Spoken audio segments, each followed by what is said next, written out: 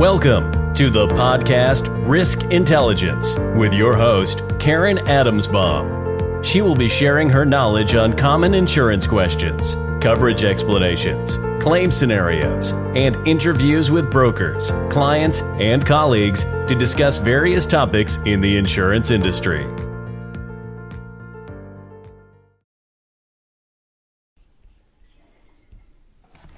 Hello everyone, welcome to episode 8 of my podcast.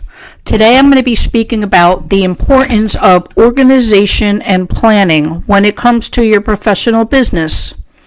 Let's think about it. From the moment we get up in the morning to the time that we go to sleep, we're on a treadmill.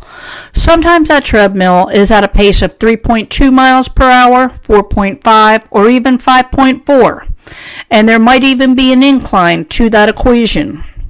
I get it. You're not going to be able to plan for all those items that just land in your lap. However, if their surroundings are planned and organized, maybe that item that just landed on your lap only weighs 2 pounds versus 10 pounds.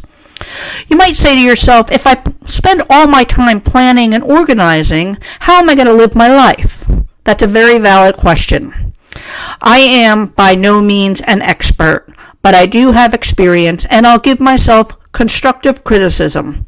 I would say I'm a solid 8.5 out of 10 when it comes to planning and organization for my business. I will share with you some key habits that I do regularly to help me stay on track and focused. These are in no specific order. Number 1, I always have quiet time. If there's a high priority item or many items that need to be taken care of, allocate time to do those items where you know that there will be no phone calls or no people interrupting you. For me, this time is from 6 a.m. in the morning to 8 a.m. in the morning. Number 2, work that is in front of you.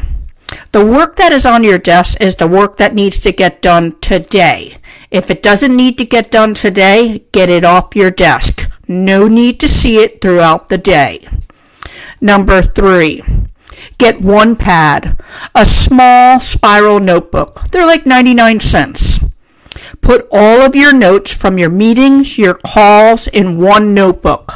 Why have yellow stickies and other loose pieces of paper with you all the time, all over the place with all of your notes? The chances of you losing them will be greater.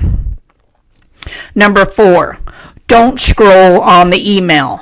One of my biggest pet peeves is having to scroll on the email bar on the side of the screen because there's too many emails in my inbox.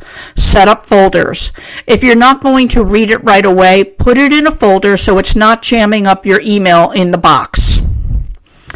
Number 5, personal is personal, business is business. Keep your personal life separate from your business life. When I'm at work, it's work. Unless it's an earth-shattering text, a Snapchat, an Instagram post, focus on work at work. The above habits did not happen overnight. These are habits that I've altered many times over the past 20 years in my industry.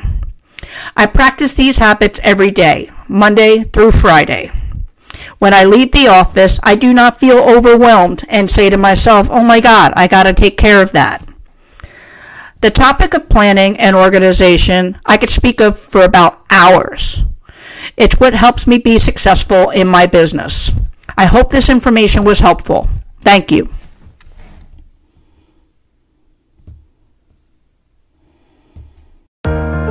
Thanks for listening to the podcast Risk Intelligence.